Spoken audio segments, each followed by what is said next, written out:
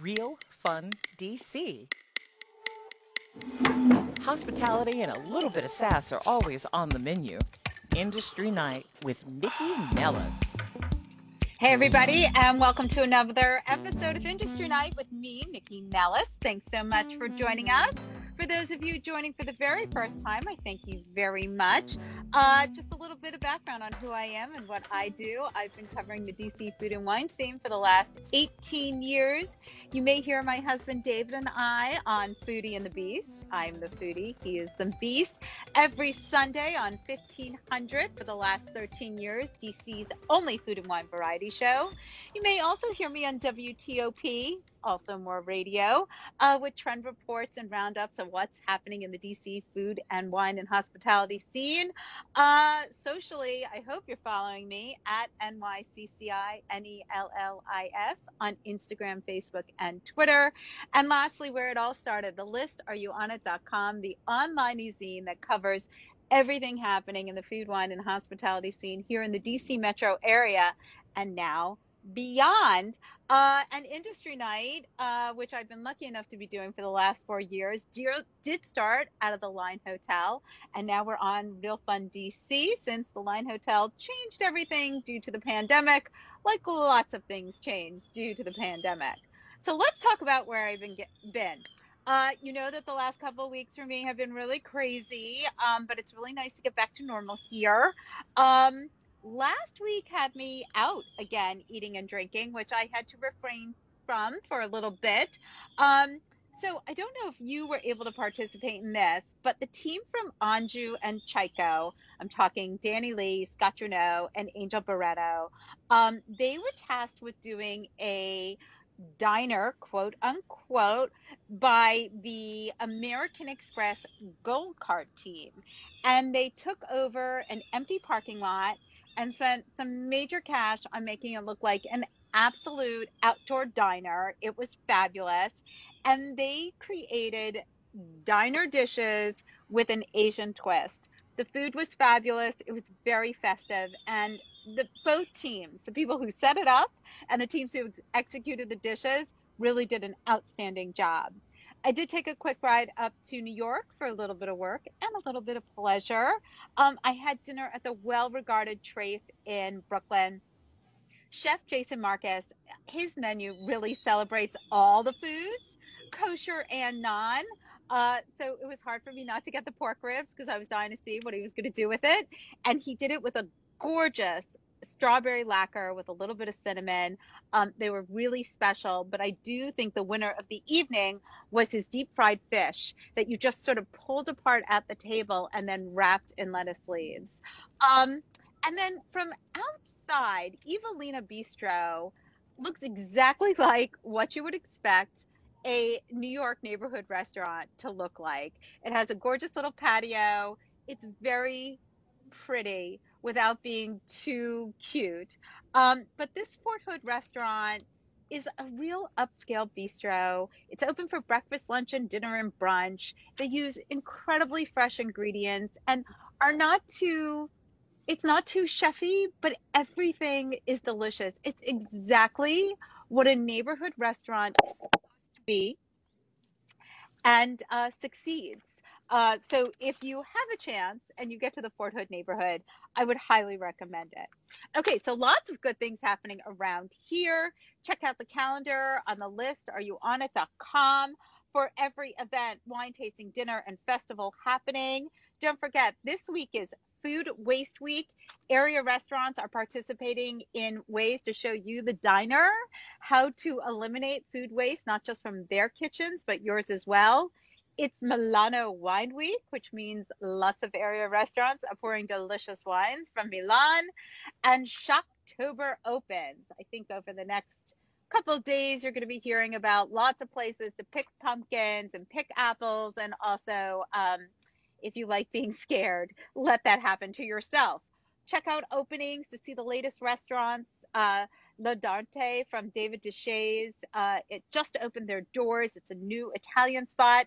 And Chaya, the vegan restaurant in downtown in Georgetown, has opened up a secondary outpost now in Bethesda. And actually, that is a perfect segue to today's guest. Um, Tracy McQuirter is a vegan change agent. She is an award winning public health nutritionist. She is a speaker. She is a best selling author. And she's the creator of African American Vegan Starter Guide. It is free, and there have been over 500,000 copies ordered. So I'm so excited to talk to her today, especially after I just talked about all the non vegan ways I've been eating. But I do know, and for those of you who've known me, how important it is to have more vegetables on your plate and less protein on your plate. It is healthier for you, it is better for the climate, and it's better overall. So, Tracy, hi. Thanks for joining us. Hi, Nikki. Thanks for having me. How are you today? I'm doing great. Today's my birthday. I don't know if we'll edit that out, but No, we will not. Happy birthday. thank you, thank you. I am 55 today. Oh my goodness. Well, you look amazing. So Very since much. it's your birthday, let's talk about your humble beginnings. Okay. Well, I am from DC and I still am here. And I was raised as an omnivore. I'm the youngest of three girls, and my mom was a healthy omnivore. She wanted to raise she and my father wanted to raise healthy children, my mom in particular. And so we didn't have junk food in the house. We didn't have soda. We didn't have cookie jars. We didn't have candy bars. We had whole wheat bread. We had skim milk, and I hated it. So I had, Of course you did. yeah, of course I did. So I had cousins who had lots of junk food, right? And sodas and Captain Crunch. So I could eat all of that good stuff over there. And I actually was introduced to vegetarianism in the 7th grade. I went to Sidwell Friends from 3rd through 12th grades. And my 7th grade teachers were vegetarian. I thought they were crazy. They wanted our camping trip to be vegetarian. I wrote a petition against it in 7th grade. So I was anti all of that. Right. Then I went to Amherst College for school up in Massachusetts. And my first year there, I gained 25 pounds because I could eat all of the unhealthy stuff that I wanted. So I put right past the freshman 15. And then my sophomore year, our Black Student Union brought Dick Gregory to campus, legendary civil rights activist, human rights activist, and comedian. And we thought he was going to talk about the political, economic, social state of Black America. And instead, he talked about the plight of Black America and how unhealthfully most folks eat. And he made all of these, this was 1986, and he made all of these connections about food and systemic, the food industrial complex that we call it now. And poverty. And I mean, all of that. Our socioeconomics affects a lot of how people eat. Absolutely, it affects, it affects everything. Where you live, the resources that you have by design or not, or don't have, all of that affects every aspect of life, food and health included. And so he made all of these connections. And I had never heard anyone talk about food in that way. And he traced the path of a hamburger from a cow on a factory farm through the slaughterhouse to a fast food restaurant to a clogged artery to a heart attack. And the reason that really got me is because I ate hamburgers and cheeseburgers almost every day. So I immediately, so we didn't know, I think I should just mention this. The reason that he talked about this instead of what we brought him there to talk about, what we asked him to talk about, is that by that time he had been a vegan for 20 years. He became a vegetarian in 1965 because he extended the practice of nonviolence during the civil rights movement to animals. And then in 1967, he was introduced to veganism for health reasons by a woman named Dr. Alvenia Fulton, who opened the first health food store and vegetarian cafe on the south side of Chicago in the 1950s. Mm-hmm. So 20 years on, he's already a vegan guru, right? And so he had been going around to colleges trying to get more Black college students in particular to go vegan. And that's why he came to Amherst talking about that. And it really changed my life. I immediately gave up hamburgers and hot dogs for a week, then thought he was crazy. I couldn't do it, but I couldn't get what he said out of my mind. So I just started researching. And, this is 10 years before we have the internet, 1986. So I just read everything. I studied what I could find. And my mother and one of my sisters did too. And within about 6 months to a year, we all decided to go vegetarian based on what we had studied. Well, let me ask you about that because, Sure. your mother was already ahead of the game, right? Yeah. I mean, I grew up similarly to you. I grew up in New Jersey. And we did not have sugar cereals or soda in the house. We didn't have we had baked goods, but it was like baked goods that I made or my mother made. There wasn't tons of junk in our house. Mm-hmm. But my best friend's house always had junk. So, There you go. Yeah. And I think, but we didn't talk about, at the time, it was just sort of like, well, because we're not giving it to you, you're learning how to eat healthy instead of really opening the conversation about this is why we don't do this. Because I too went to college. I'm just a couple of years behind you. I mean, in 1987, I went to school in Boston, and I totally gained that freshman 15 for a variety of reasons, and really struggled with understanding how food played a role in my life and what was happening, because I was a lover of food. I loved to cook. I created a little kitchen in my dorm room, you know what I mean? Like totally illegal. And I loved to cook, and I hosted dinner parties and stuff like that. But I think I've always been obsessed with food, but I wasn't until much later educated about food, because it's not really talked about in elementary school. It's not really, we have health, but it's so clinical, because food is a joy, whether you're vegan or however you eat. Food is a joy. I mean, it's nutrition. You're supposed to eat for your well-being, but there is pleasure in it. And I think people try to separate it all instead of bringing it all together. Exactly. I think those are really great points. And the USDA and the food industry determine what's taught to us, right? Right. In all the way through 12th grade, but they also determine what's taught to nutrition students in medical school. I have a master's degree in public health. They determine what's taught, right, for these schools to get to maintain their accreditation. It's a little different now. You're able to find more plant-based, curricula, but there's not a lot, and there certainly was not a lot when I went to grad school. But now, were you going to school to get a master's in public health? Were you looking to go that route? Only because, no, when I graduated from college, I worked in the museum world. I actually directed a museum in DC, the Mary McLeod Bethune National Historic Site. But in my spare time, my sister and I were going around doing health demos, doing vegan cooking demos everywhere we could for free, all over the city, right? Again, so I graduated college in '88. So this is for the first 10 years of us being vegan. And so I was doing that in my spare time. And in fact, I taught the first Whole Foods. I gave the first vegan lecture at Whole Foods when Whole Foods came to DC. Wow. The one in Georgetown? Yes, absolutely. Right? That was the first one, right? I did. I had a lecture series called From Soul Food to Whole Food. And I went to all of the Whole Foods when they came, for a number of years. So this is what I was doing while I had this 50 to 80 hour a week museum director job.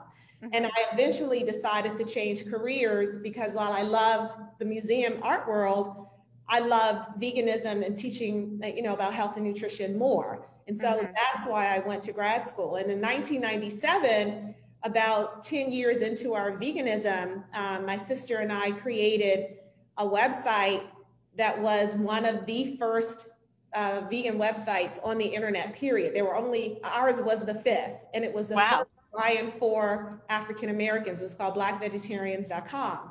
Mm-hmm. So, and that's only because a friend of ours was an early adopter of the internet. And he said, you need a website. And we were like, okay. So, you know, and it was all educational, just all, you know, we didn't accept advertising. We didn't push products. It was just all education. It was like an online magazine in 97, starting then. So I just was into it in so many different ways. And so I just decided to change professions. And that's when I went to grad school at NYU and got a master's in public health and decided to pursue this. Yeah, but, you know, I think that to your point, it's hard, you know, it's a battle, you know, it's by design, obviously, that what we're taught in school what we're taught is a meat and dairy based curriculum. Mm-hmm. That's taught all over the country. And that is because that's what the USDA and the food industry want us to eat, right? And my whole thing is, if you don't have different information, you can't make informed choices. So, you know, that's the way that I approach it. Just to give people information about plant-based foods that they are not getting in these other settings, right? So that they can make, as adults, make informed choices. That's it, you know, we're grown, but if we make our own choices, but if you don't have access to the information, you only are gonna make one choice. Right. Well, so I totally agree with that. But now that you're here, let's talk about sort of how the world of we're using the term plant-based eating as opposed to vegan, vegetarian. I mean, plant-based in the last 6 or 7 years has totally supplanted vegan. And I think more products are using that term because it doesn't sound as, I don't know, maybe, I don't know. People don't like the word vegan. I don't know why. It scares them. I don't know what that is. Not to get into it, but just because I've been doing it for 35 years, people didn't like the term vegan either. Vegetarian was the umbrella term, and you could be vegan, raw foodist, fruitarian, everything under the term vegetarian. And then people wanted to separate what kind of plant-based eater they were. And so then you get vegan, vegetarian, lacto-ovo, right? And now it's plant-based, and there will be something else. So sure. I just use them interchangeably. Well, so let's break it down a little bit for the uninitiated. What does plant-based or vegan eating mean to you? And when people come to you to change their lives, how do you go through the process with them? So the first thing I do is just ask people what plant-based foods they already eat. And just to get them to know that they are already eating vegan food. They're already eating plant-based foods. They just don't think about it. Mm-hmm. Do you eat fruit? Do you eat vegetables? Do you eat grains? Do you eat nuts? Do you eat beans? Most people say yes to all of those things. The majority of what they're eating is already plant-based, right? But they don't know that. And so that's the first thing, is just to get people to shift their mindset about the food that they're already eating. And we just want them to eat more of that, right? Mm-hmm. And eat healthier versions of those things. And then it becomes much easier and accessible because they're already familiar with it, right? So for me, it's always finding common ground, starting, it's cliche, but starting with people where they are is really important. And also asking people to show themselves some grace. So however you are able, based on information, based on what you can afford, what's convenient, whatever you can do, have grace with yourself and do that. If it takes 6 months, 6 weeks, 6 years, it's okay. Just stay on the journey, right? And then I explain why it is important to eat this way. The health reasons, the climate change reasons, the animal agriculture reasons. There's so many reasons that people go vegan, but it just depends on where people are and how, you know, that determines how much, you know, how I Well, approach it.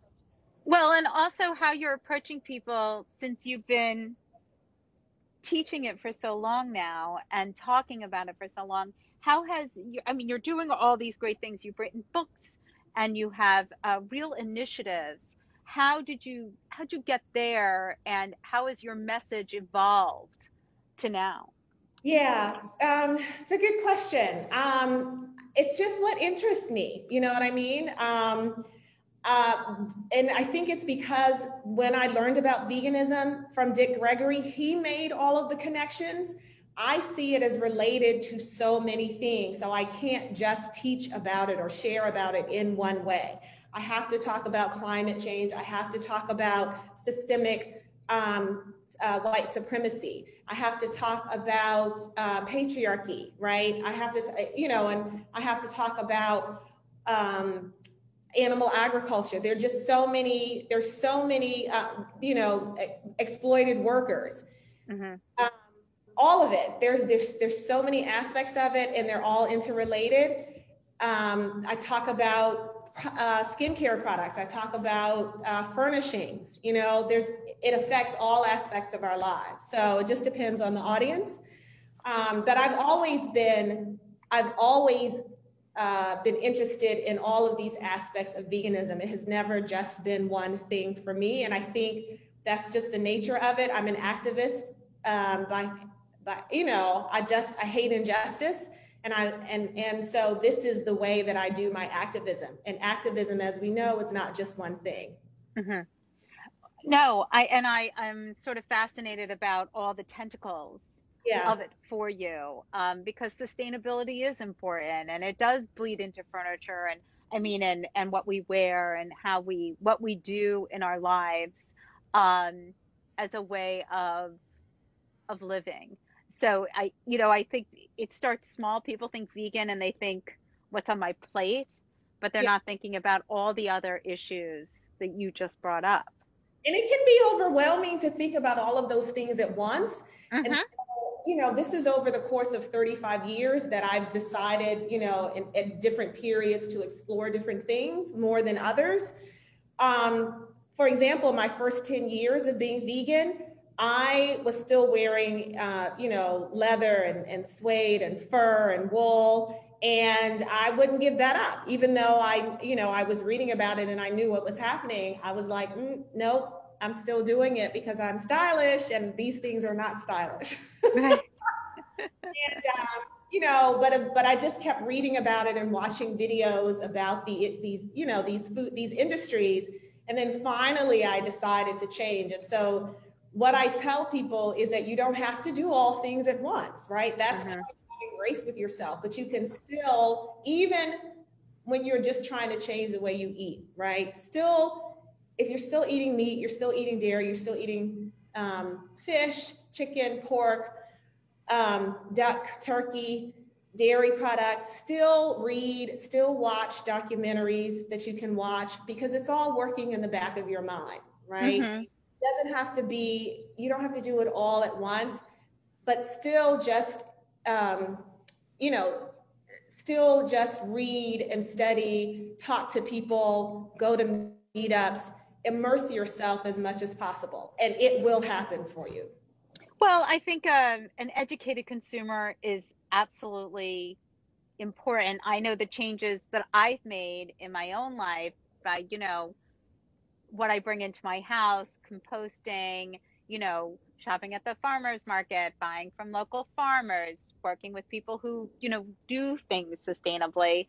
It doesn't negate the fact that I still eat meat, but there are choices that I have made for me and my family that is because of the education I have. And I have access to that education, which really leads me to my next point. But I want to take a quick break. And when we come back, I want to talk about your new initiative and how you're working to I don't want to be the one to announce it because you're announcing it. So I'm not going to say what the initiative is called. I'm going to let you do it and, how you're going to affect this change. This is Nikki Nellis. It's Industry Night on Real Fun DC. You can subscribe and you can follow me at NYCCI NELLIS. We'll be back in just a sec. It's Industry Night with Nikki Nellis. Thanks for listening to Real Fun DC. Now back to Industry Night with Nikki Nellis. And we're back on Industry Night. Tracy McGirder. She is an incredible author and really changing our take on how we eat. She is a vegan agent of change. That's what's in your bio, and I love that. So you have a new initiative, a public health initiative that you are putting out there. Tell us about it. So the new public initiative is called 10 Million Black Vegan Women. Mm-hmm. We are helping 1 million Black women a year go vegan over the next 10 years. So what we're trying to do is to affect big, bold change quickly because the need is urgent, right? African American women are fabulous and leaders in so many ways. There are more Black women who are vegans than any other demographic. So this is not new to us. African Americans in general are the fastest growing vegan demographic, 8% as compared to 3% overall in the US. This has been the same for decades, and the majority of them are women. So Black women are already the face of veganism, but 8% is still a small number, right? Mm-hmm. And for the majority of us, we are experiencing a health crisis. We're experiencing high rates of diabetes, stroke, certain cancers, high blood pressure, cholesterol, heart disease. But can I ask you a question? And you do have this knowledge. When we talk about high diabetes, heart disease, and et cetera in the African American community, is it socioeconomic based or is it genetically based? It's not. It's all. The cause of it is, it's not genetic, because if you look at traditional African societies, they don't have these high rates, right? Okay. So it is at the root, it's a product of systemic white supremacy, right? This society was created for affluent white men and then affluent white women and down the line, right? Mm-hmm. It is systematically created to oppress Black people, people of color, Black women in particular. And so that affects our education, that affects our schools, that affects our housing. It affects employment. It also affects food and health, right? What we have access to in our neighborhoods, where we live in our neighborhoods, how much money we make on the jobs that we have, what jobs we have, we're able to get, where we're educated. All of that is based on this social economic system that we live in. And so this is the root, right? If you are the most oppressed, you are going to have the worst health outcomes, period. Sure. And if you're the most affluent, you're going to have the best resources and the best health. That's how it goes. So this is not a surprise when it comes to food and health. And there's also oxidative stress, which is not talked about enough. So we have these external factors that we're dealing with, right? Food availability, housing, employment, all of that stuff I just talked about. Those are stressors, right? That determines what we physically have access to. Oxidative stress is what happens to us, is the wearing down of our cells, the rusting of our cells prematurely, because we are dealing with systemic racism on a micro and macro level every day. That wears us down, right? That oxidative stress also leads to higher rates of chronic disease. So we are getting it internally and externally. We're getting it, and this is just, what we have to deal with. And so while we are fighting these systems, right, while we are resisting and organizing in all the ways that we have always done here, dealing with these external issues, it's also imperative for us to eat the healthiest way that we can so that we create this oxidative stress as well. So again, these are just the ways that I approach it, right? And so these are the reasons, the primary reasons. These are the root causes. But of course, personal health personal choice has something to do with that. Cultural diets have something to do with it. Now, a lot of people think that soul food is a just an everyday part of our cultural diet. Soul food is typically eaten for celebrations, right? It's not everyday food. And prior to 1968, when Martin Luther King was assassinated, the national food surveys that were done in the 50s and 60s showed that African Americans ate the most fruits and vegetables and grains than any other demographic. And the reason is that we were enslaved down south. We ate mostly plant-based foods, right? And after enslavement, during Reconstruction and afterwards, that's what we could afford. That's what we ate primarily. And when we migrated to the cities, after Reconstruction, during the Great Migration, we carried these traditions forth. So we were eating less meat than anyone else, right? Because we couldn't afford it. We didn't have access to it. What happened after 68, when King was assassinated and there were these rebellions across the country, fast food restaurants and the federal government decided to bring chains into these urban areas to bring economic growth, to basically create jobs and to quell people's desire to rebel. And you had these civil rights leaders who, kind of partnered with them because it was a way for the communities to have money. Right. So it's sort of a combination of, the growth of fast food, but also the growth of processed food, exactly. Which again was to be, was financial gain for large corporations, exactly. But, affected diets all over the place because people are they're not eating fresh whole foods, they're eating junk. Exactly. Sugar. Exactly. And so this shift happened within 10 years when, the next food survey that was done in the mid-70s showed that African Americans ate the least fresh food, healthy fruits and vegetables and grains.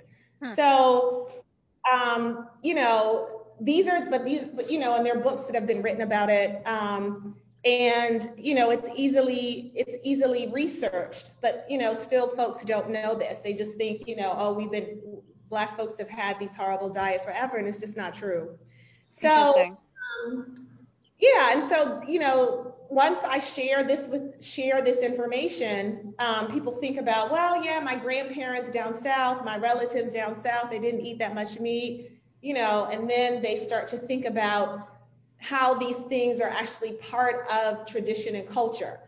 And these are, as with anything else, there are nuances to Black folks eat the way we eat. So how do you take this initiative and get it out there and get, you have this 21-day vegan fresh start.